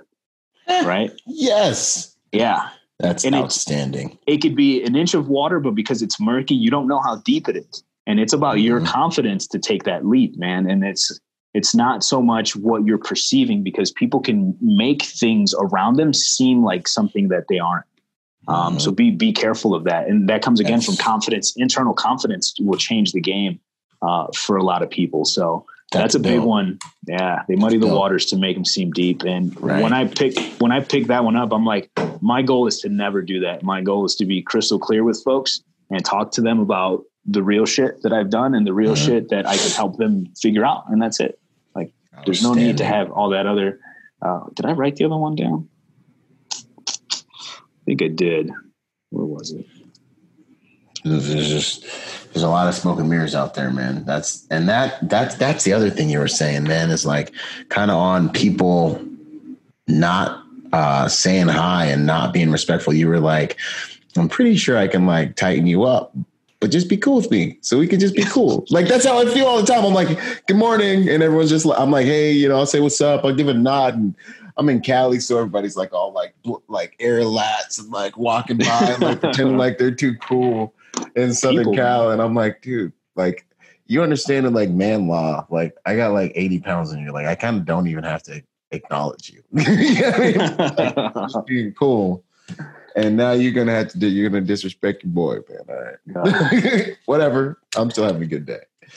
I don't know where the other one is, man, but that one for me changed the game in how I live my life and how I don't want to do that to people, because people matter, dude. No matter what, we're social creatures. As much as you want to say that, oh, I got it all by myself, we rely on people not even knowing that we do, and it's important to keep those relationships. So yeah, don't be the guy who muddies the water for no reason. Absolutely. Everything we have, positive and negative, usually comes through a relationship one way or another. Last three questions. How would you like to be remembered, man? That's all said and done, dude. Man, I think I had something written down because it's simple. It's like, it's 4 words in a sentence, man. Yeah. And it says, I'm not sure that it matters. I'm not sure that it matters how I'm remembered. Yeah. I'm not into myself like that, dude. I don't think I'm that important that I need to be remembered for something special. Yeah. I just want to be, you know what I mean? I just want to be there and present. If anything, I'd like my kids to remember my stories and things like that. But the world, dude, I'm not sure that it matters. That's good. I like it. It's different. Yeah. It's deep. Yeah. It's maybe true. Yeah. You know what I'm saying? I love stuff like that, man. It's like, okay, cool. It's like, it's like vehemently against my ethos, but I appreciate it for that very, very fact. You know, it's like, okay, you know what? Well, geez, it really might not matter. You know what I'm saying? Like, that's good. I dig it. And even if it does, like living with that way, I think helps you be ultra present. Like ultra present with, because then I'm not connected to anything, and I'm not trying to like harp on reinforcing a certain message or a certain idea. It's just, it's always flowing. I can change my mind 5 years from now and be like, this tactical shit was dumb. I just want to teach people how to fix cars or some shit. You know what I mean? Even if I had something right now, I'm sure it would change in a few years when I grow intellectually and spiritually and evolve. Perspective change. And I don't think even like the big people that are remembered, I don't think they were like, I want to be remembered for this. They just kind of were remembered because they were present. They did the trash. Yeah. They did whatever they were there to do. That's what's up. Habit for like, what would you say makes you a better person, or any habit you want to pass on to protectors? Yeah. So if you guys are in this field or just in life in general, analyze your emotions before you start dishing out reactions. Yeah. We talked about it earlier and I was like, we already covered it, but I'll harp on it again. If you can learn what your emotions are, you will be better at surviving anything. If you're afraid, understand why you're afraid. What's creating the emotion? I mean, just knowing yourself through fitness, knowing yourself emotionally, those are like the big ones where everything else kind of takes a backseat. You're no longer afraid. Yeah. And the empowerment you get from that, people need to realize that by doing these two things, being in shape and being emotionally in control, you are in charge of everything. No one can phase you. No one can penetrate your bubble. No one can do anything to rattle you, because you'll look at it, you'll see it as a problem. You'll start to process solutions, and then you're done. You're solving it. So that one, and then never present problems without at least 2 solutions to the problem. If you're a leader, or if you're in this business, or you're in the business of dealing with people that rely on you, never present a problem or never bring a problem to the table without bringing 2 solutions that they can help you solve the problem. Don't be that guy that's just like, we can't do it because of this. Well, what's your solution? And then what are our options? If you're that person that's bringing a problem and solutions, you're a valuable player in the game. Exactly. That's the word. You're valuable. You're actually a player. Otherwise, you're just a complainer. Then there's no value there. I know. I'll force people to do that if they're like, well, we can't do it because of, like, all right, well, how can we fix this? Boom. That reminds me. Be an encourager. There's enough critics in the world. That's the other quote. I dig that. Be an encourager. There's enough critics in the world. Yeah. Like CNN is like on right now. Like Negative, being negative. And you were saying what the first thing that you said just now, the emotional intelligence piece. Yeah, man. Like when I was going through my psychology stuff for my master's, the teacher would get all upset with me because they're like, well, how do you deal with it when you're upset? And I'd be like, I know that I'm upset. I shut the emotion down. I problem solve. I come up with a plan and I implement that plan and I make course corrections. And then once I get to the other side, or at some point during solving that problem, I find a more constructive emotion. Progress equals happiness. I start to feel progress. I find myself happy at the end of solving that equation and triumphant. And I have a stronger self-identity because I just problem solved that. So then I allow myself to feel again. I'm like, essentially, I shut my emotions down while I'm in the problem, no matter how hard it is. And they just hated me. They were like, you have to feel sad. I'm like, I don't have to do anything. I don't have to do anything. Exactly. I have to sit here to get this degree and listen to you. Yeah. I was like, but the way I manage my emotional world, I know one thing. I can feel however I want to feel about it. But 1 + 1's only going to equal 2. I'm only going to solve that equation by using my mind. Yeah. I was like, my emotions are like misbehaving children. I choose the emotion I want and I implement it if it's effective. Otherwise, I know the emotion. I assess it. I honor it and I let it burn, or I shut it down sometimes. Sometimes I'm like, you know what? I don't got time for this. Like, I'm trying to take over the world. This isn't constructive. And I start going into some other whole direction. And I'm like, dude, so like, dude, I love that you're hitting that EQ stuff. Man, I'm glad that you said that. Actually, I just picked something up, and it's so. Thank you, by the way, for that. And what I picked up, brother, was if we can turn the reward system on to our emotions, where you felt gratified by solving the problem, man, then we'll look forward to adversity instead of shy away from it. Yeah, dude. Man. Thank you for that. I'm gonna meditate on that tonight and get more deep on it. So that's what's up. I always say, find the purpose within the pain. You unlock the potential in your process. That's the game, man. The purpose in that, like why I'm going to the gym, like this hurts, but like it hurts good because I got the purpose in it. We're unlocking potential in that process. Boom. Yeah, that's what's up. That's the game. Heck yeah, man. Well, dude, thanks so much for coming and hanging with me. It's a pleasure, bro. Last one. What are you up to these days? Where can people find you? So my Instagram is raul.martinez.jr. And the company is Fieldcraft Survival. That's more like company-based, information-based, and just what we're doing as a whole. Everything from long-range marksmanship to vehicle tactics to combatives to force on force, which we're launching in the next few, in March, we're launching the force on force training. So we don't even need a range to do this training. We're working hand in hand with Sims. So it's a Sims course. We'll be shooting targets with Sims. Like I said, we could run it anywhere, still give people range time, just all on Sims. So it doesn't. Man. Yeah. So it's a lot of fighting. We have 1 day for open enrollment. Yeah. And then one for law enforcement. And it's just going to be 2 hours combatives, 2 hours of the dry pistol work with the sim markers, and then an hour of force on force scenarios where you get to test and evaluate yourself. So it's what you've been seeing in the videos, but the evolution of it. So we can do it anywhere without ranges. It's a lot more. It's a 1 day, practical. 2 day. What is it? It's a 1 day. A lot of our programming is 1 day. Yeah.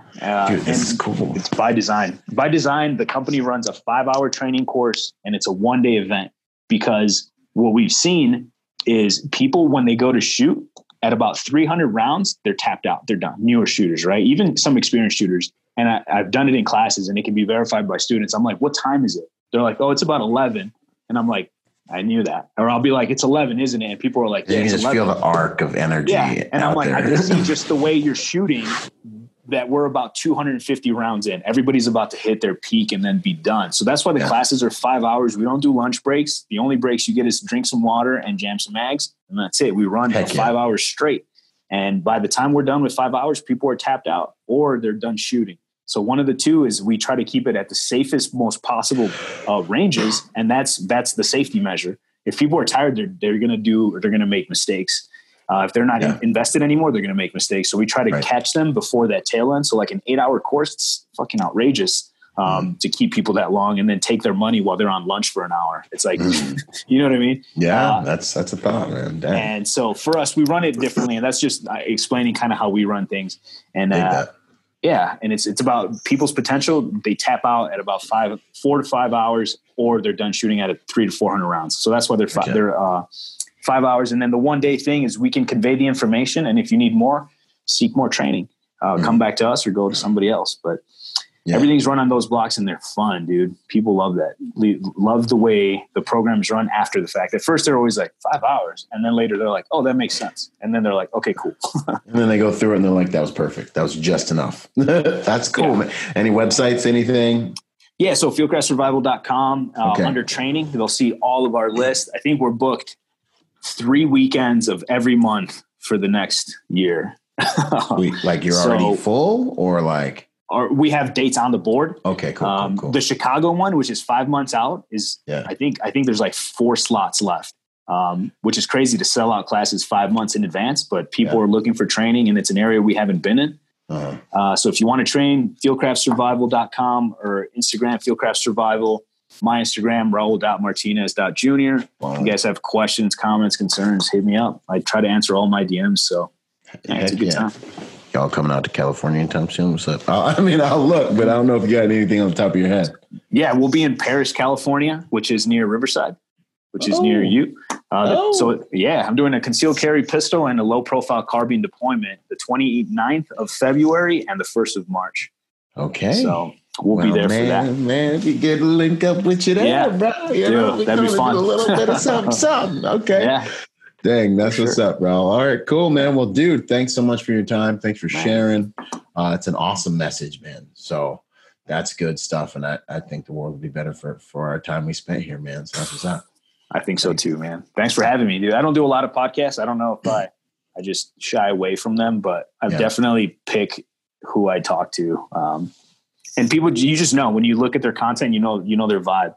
And some people have it, some people don't. And there's no need to like name drop. It's just one of those things where like the people that do, surround yourself by them. And that's what I feel like we did. And I'm super glad that we got to narrow this down like 1 day notice. Like, let's do it. Like, hey, bro. What's up? No, that's how you, like man. you said, that's how you know. It's like, it's easy. If it's too hard, it's not worth it sometimes. Yeah, it's not quite right, you know. Yeah, for sure. That's what's up. Yeah. All right, brother. Well, I'll see y'all out. I'll see you hopefully on the range soon. And thanks again, man. Yeah. All right. Boom. Yo, if you're a private security professional wanting to take your game to the next level, go to executiveprotectiontrainingday.com to check out my personal success package for private security professionals. Essentially, it's everything I know about executive protection and a lot of soft skill training on the techniques, tactics, principles that I believe make it so some protection agents succeed while others fail, regardless of background. Anyways, check it out, executiveprotectiontrainingday.com. And remember, y'all, hard skills do save lives, but soft skills get you paid. Boom. Go to executiveprotectiontrainingday.com to take your executive protection career to the next level. Out.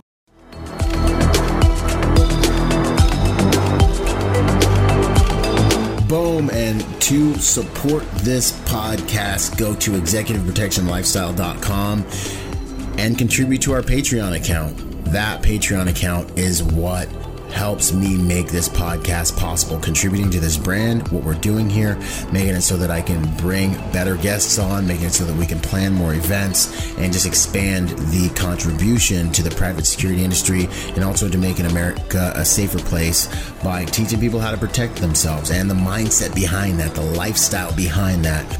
You guys are already killing it. $1 a month, $5 a month, $10 a month, $20 a month, whatever you can do that you know you would probably just lose in the mattress anyway or spend on McDonald's.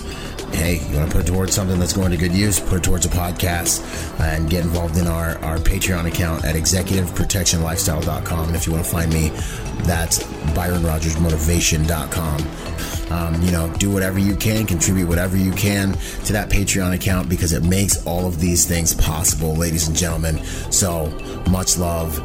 Thank you, thank you, thank you, and thank you for making those contributions. You guys rock. We're already doing amazing there, and it's just because of you guys. So thanks once again for those contributions. Boom. I hope you guys enjoyed that episode of Executive Protection Lifestyle Podcast. This whole entire thing actually just started off as a Facebook group that blew up and is one of the fastest growing, if not the fastest growing, executive protection Facebook group online. So if you haven't joined the Facebook group, join the Facebook group. Follow us on Instagram and check us out at executiveprotectionlifestyle.com. If you want to find me, that's ByronRogersMotivation.com, and I'm on all the social media platforms, Instagram, Twitter, Facebook as well. So until the next podcast, y'all, stay sharp out there. And as I say it, one mind, many weapons. Talk soon. Out.